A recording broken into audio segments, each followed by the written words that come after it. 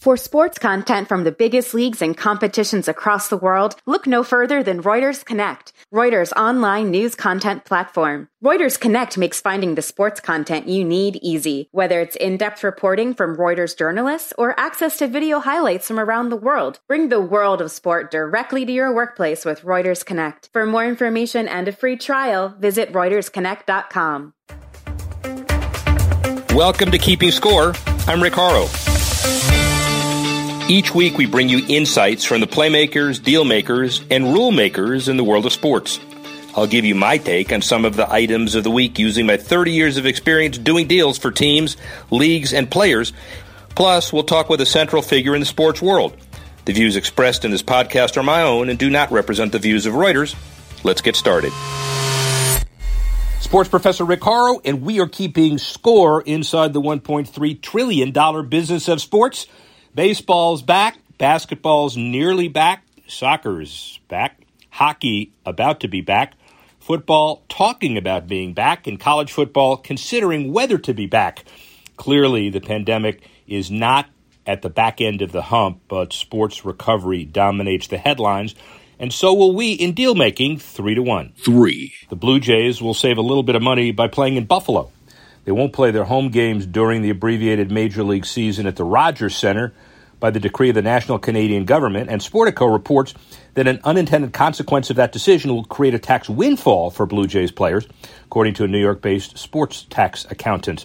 With 30 home games being played at a AAA ballpark in Buffalo rather than Toronto, the players will pay payroll taxes at a U.S. federal rate of 37% rather than the 53.5% national rate in Canada. They'll save a little bit of money there, says Robert Raiola, Director of Sports and Entertainment at the accounting firm of PKF O'Connor Davies. Additionally, Blue Jay players say we'll have to pay a 9% New York State jock tax, but as Raiola noted, if you pay 37 and 9, it's still better than 53. Well, yeah. While Blue Jays players would have paid Canadian tax had the season unfolded as normal, American athletes aren't charged a reciprocal jock tax by Canada. And that's number 3. The COVID-19 crisis appears to be accelerating the cord-cutting trend. And while you might think that being stuck at home would actually increase the demand for broadcast and cable television, new numbers from Roku reveal otherwise. According to Roku's annual cord-cutting survey, about 32% of U.S. TV households do not currently have a traditional pay TV subscription, and another 25% describe themselves as cord shavers who cut back on their pay TV service. What's more, 45% of cord shaver households indicated that they were likely to completely cancel their pay TV service in the next 6 months. While we entered 2020 with significant momentum around cord cutting, we're now seeing that the COVID-19 pandemic and the pause of live sports has caused consumers to rethink how they access home entertainment and what they're willing to pay, said Roku Chief Marketing Officer Matthew Anderson. While this is good news for streaming platforms like Roku, the true underlying cause should give them pause. It's likely that the large numbers of people planning on canceling their cable will do it out of financial necessity, not a new TV consumption mindset. Deal-making number 1. The International Olympic Committee, the IOC's financial statement for 2019, has revealed a surplus of $74 million, a record for a non-Olympics year. According to Sports Pro, the IOC has talked about how to deal with this issue for a while, and they've attributed the improvement to a fair value increase in its financial assets, which grew by $82 million to reach about $4.7 billion at the end of last year. Income for the year stood at $159.6 million, compared to $27 million in 2018, when the IOC recorded an operational deficit of about $20 million. The results, which account for the period prior to the COVID-19 pandemic outbreak, once again demonstrates the value of the IOC's Olympic Partner Worldwide Sponsorship Program, which brought in about $548 million in revenue for 2019. The IOC's total assets at the end of 19 stood at $5.3 billion, up from $4.1 billion for the previous year, and the financial performance is in stark contrast to 2015, the equivalent year in a 4-year Olympic cycle, when the IOC reported a deficit of $326 million. The IOC's financial results suggest the Lausanne-based organization is in a strong position to mitigate the pandemic's financial impact. And that's number one. Well, let's talk baseball in a way that you may not know. Obviously, Major League Baseball is back, minus crowds. What about minor leaguers? There are thousands all over the country looking for certainty about when they can get picked up and when next season starts. Minor League Baseball, as we know, canceled their season. Then there are the folks that went to minor league camp with contracts and are still looking for them. Mitch Horacek is somebody who's had significant potential, but he was the 9th round, 279th pick by the Baltimore Orioles in 2013. He's an engineering and finance degree holder from Dartmouth, so he'll get by. One of the things that's very interesting with him, he was assigned to the Minnesota Twins February 23rd, and then assigned to the Pensacola Blue Wahoos on April 1st, 2020. Assigned is the key word because obviously he's looking for work like everybody else. So let's get a new perspective here from Mitch Horacek. From Colorado, and he has an interesting story to tell. Mitch Horacek, how are you? I'm doing very well. Thanks for having me, Rick. Absolutely. So are you at home in Littleton, Colorado, sitting out the pandemic? Where are you now? I'm actually in Breckenridge, Colorado, not too far away from where I grew up. My grandmother has a house here in Breckenridge, and so that's where I've been holed up for this pandemic with my girlfriend. We've just been hanging out here, doing the best we can to stay busy, to stay sane, just like just about everybody else. Everybody else, too, although I got to tell you, although I'm in Palm Beach, so maybe it's a little bit of a pot kettle, but it's hard to generate a whole lot of sympathy for somebody that's sitting it out in Breckenridge, Colorado. But you know what? Everybody's got to do what they got to do, right? That's absolutely right. And Palm Beach is not too bad itself. So no, you got it. So let's talk the baseball story first. You started at Ripken's Stadium in Aberdeen. Is that correct? That is correct. Yeah, Cal Ripken owns that stadium. So what's the long-term goal? And technically, who is your contract with now? Are you a free agent? So I'm with the Minnesota Twins right now. Like you said, this is my 8th season, 7th spring training. So I had my first few spring trainings with Baltimore, and then I had a couple years with Colorado Rockies, and I signed as a free agent in last November with the Twins. And so I was in spring training with the Twins when the pandemic hit on March 13th, and they shut everything down for baseball. Where were you going to go? Where did you think were you going to AAA, AA? What was your story this year? I was very likely going to go to AAA. I was with the Twins. I was with what they call depth camp. So I wasn't invited to Major League spring training. However, I was at all the games. I pitched in 2 games for the Major League team in spring training. I was there basically to pick up innings that got kind of ugly for the Major League guys that were scheduled. So, I was fortunate enough to get a couple touches during spring training before it got canceled. I was very likely going to go to AAA and be a reliever in the bullpen there. Got it. So, everybody, athlete, non-athlete, first responders, everybody else has particular stories about what happened when the pandemic shut it down for them. Some had more certain jobs than you were looking toward. But how do you look back at the canceled 8th season now that we know officially that minor league baseball will not play this year? Yeah, I mean, it's devastating for not just me, but minor league baseball players at all levels. It's really hard because your baseball career is so short. I mean, in terms of other careers across like everybody that everyone else has, baseball is extremely short. I mean, I've been playing. This is my 8th season, like you said, and I've had a pretty long professional career by most standards, and to lose a whole season, especially for me as a 28-year-old, is pretty devastating considering the time that you put in the off season to get ready.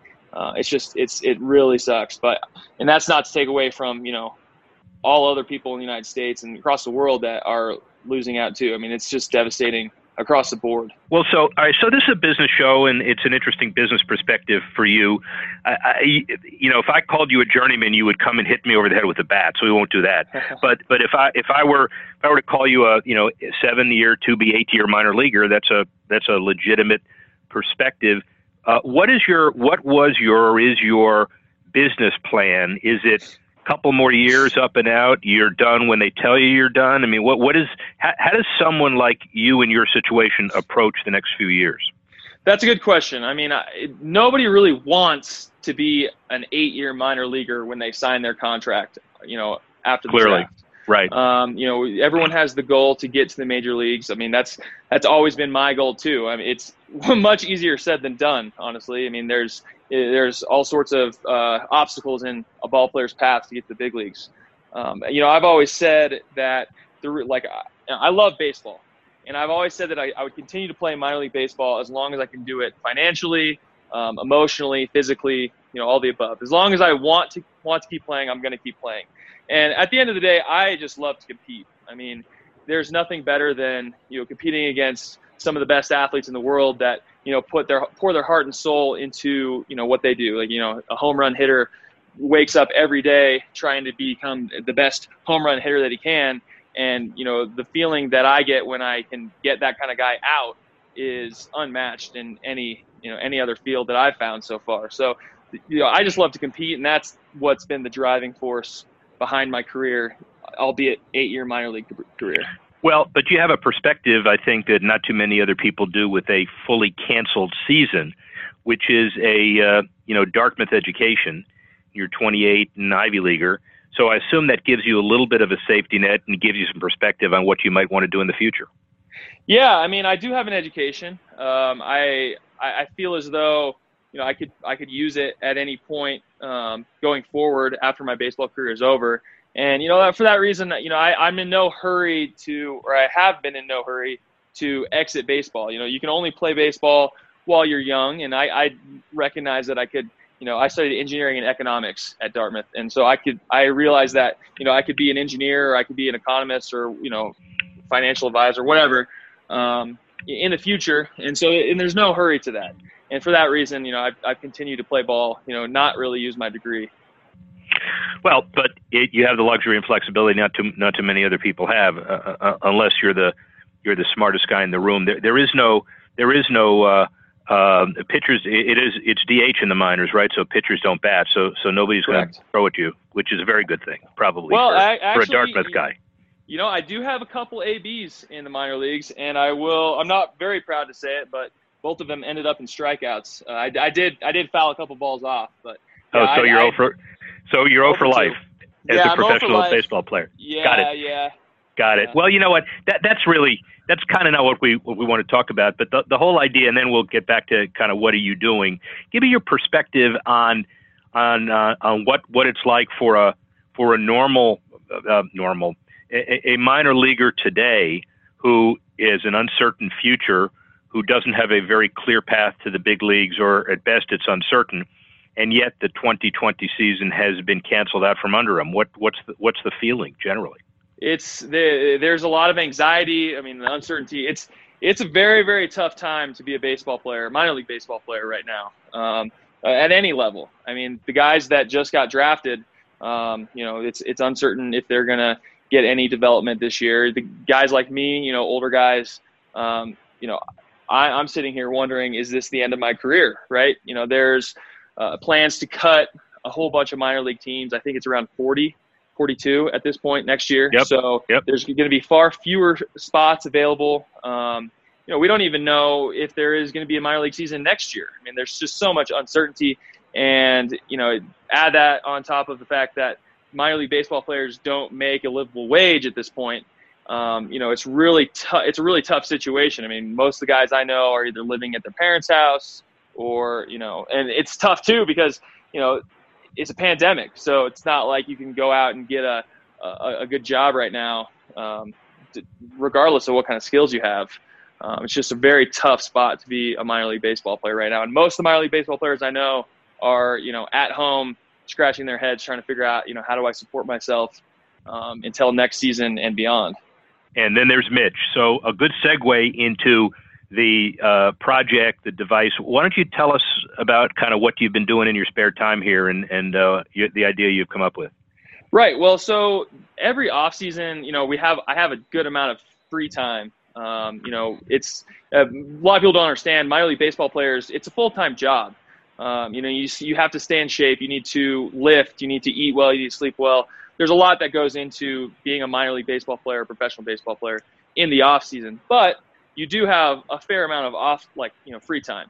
And so I have, every off season I've taken up a different pursuit to try to support myself, to try to develop myself outside of baseball. And this past off season, I decided to take up computer coding, just because, for several reasons. One, computer coding is completely remote. You can do it from anywhere.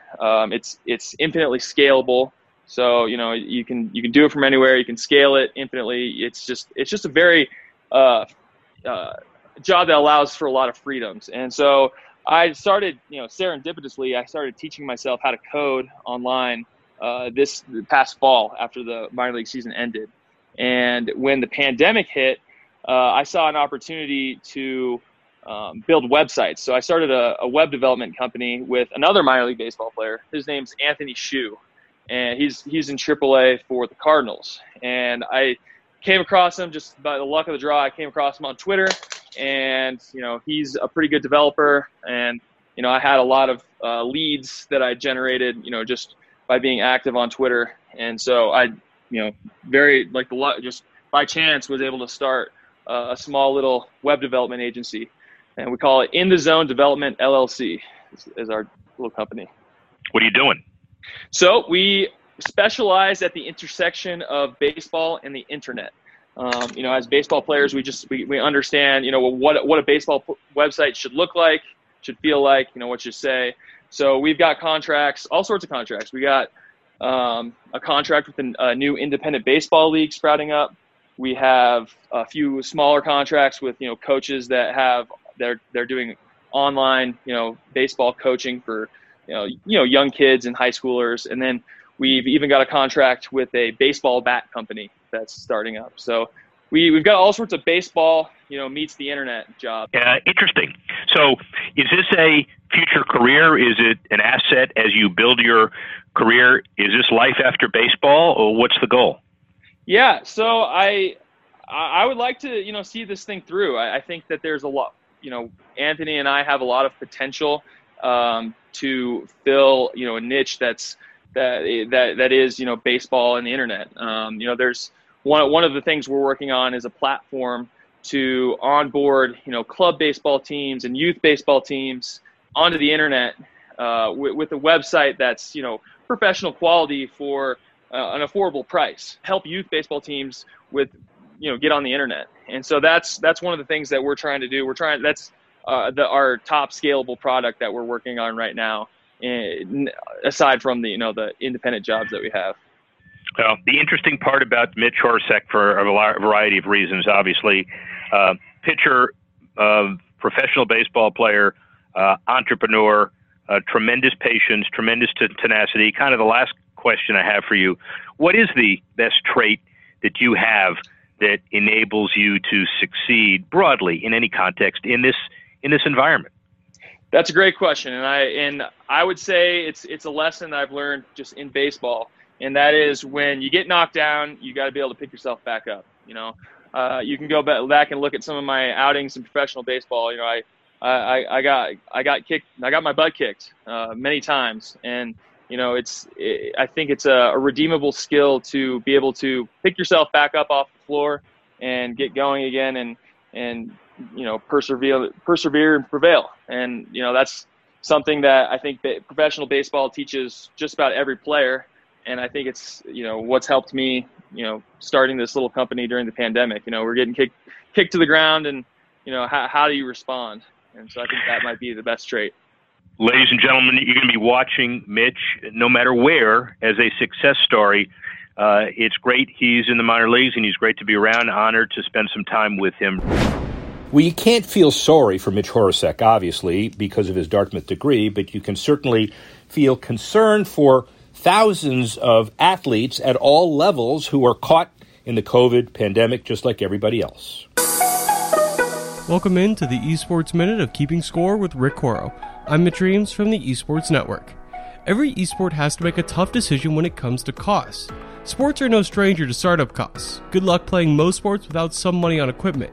For basketball, it's $10 to $20 for a ball. For golf, good luck getting on the tee box for under $1,000. But esports have it a bit different. All games take money for development, but many are free, opting for other revenue models over time. There are 3 main camps that might have dwindled down to 2 this week. The first is to be free to play. Those games include Fortnite, League of Legends, Hearthstone, and, announced this week, Rocket League. The games earn money by leveraging microtransactions. Sometimes there are purely changes to characters that don't impact gameplay at all. That's true of League of Legends and Fortnite. But other times the microtransactions lock key pieces of games behind paywalls. To be successful, you're probably going to either have to grind the game or pay some money. This is true of Hearthstone and most mobile esports. The second camp, that's mostly faded out, is cheap but not free, games usually costing about $20. This camp appears to be gone with Rocket League's choice, but it also used to include Counter-Strike, which became free in 2018. Finally, there's the classic new game price of $59.99. This is the price of almost every new video game at any retailer. Esports in this range include the sports simulations, that's Madden, FIFA, NBA 2K, etc., Call of Duty, and Overwatch. But just because these games cost more upfront does not mean they don't have microtransactions. In fact, in the case of the sports simulations, they usually cost more money to play esports modes than even free-to-play games. There are a ton of takeaways from this divide, but in the age of games as a service model, it appears the trend is pushing towards free games that evolve and draw people into spending hundreds over time. That won't happen if they never buy the game in the first place. In addition, the sports sims are generally struggling for viewers, but being free to play, or at least cheaper, might change that. That's all for the Esports Minute. Now back to Rick Horrow. Well, let's look at the Sports Tech Minute for this week. And Real Madrid is among 4 elite European soccer clubs to sign strategic partnerships with Twitch as the global streaming service launches a dedicated sports content channel. Twitch will collaborate with each club on the production of behind-the-scenes content. And as the partnerships progress, Sports Pro noted the increased potential to showcase live youth and first-team friendly matches on the platform, as well as club press conferences. The strategic partnerships have been confirmed alongside the launch of the Twitch Sports standalone content stream, Twitch Sports, which previously coupled with the platform's health and fitness segment, now also takes on its own channel. Day one of the relaunch will see the Twitch Sports channel showcase a range of live programming with the likes of the NBA, Arsenal, House of Highlights, and the UFC, each allocated 2-hour time slots to release interactive content. The deals with the European soccer clubs are also part of the greater push for streaming rights. Twitch recently signed a deal to become the National Women's Soccer League exclusive international broadcast partner and is seeking opportunities of a similar stature. That's the Sports Tech Minute. And finally, the Power of Sports Minute, which we talk about during the pandemic as a summary of significant issues that happened during the week. The WNBA dedicated its entire season to Breonna Taylor and social justice issues, Black Lives Matter, and other issues as they prepare for the 22-game regular season and the playoff. Beyond Meat is partnering with the newly formed nonprofit Social Change Fund and the NBA star Chris Paul to help fight health disparities in the black community and beyond. Gold medalist Michael Phelps and Nickelodeon team up to make summer water fun safer for families in the context of the pandemic.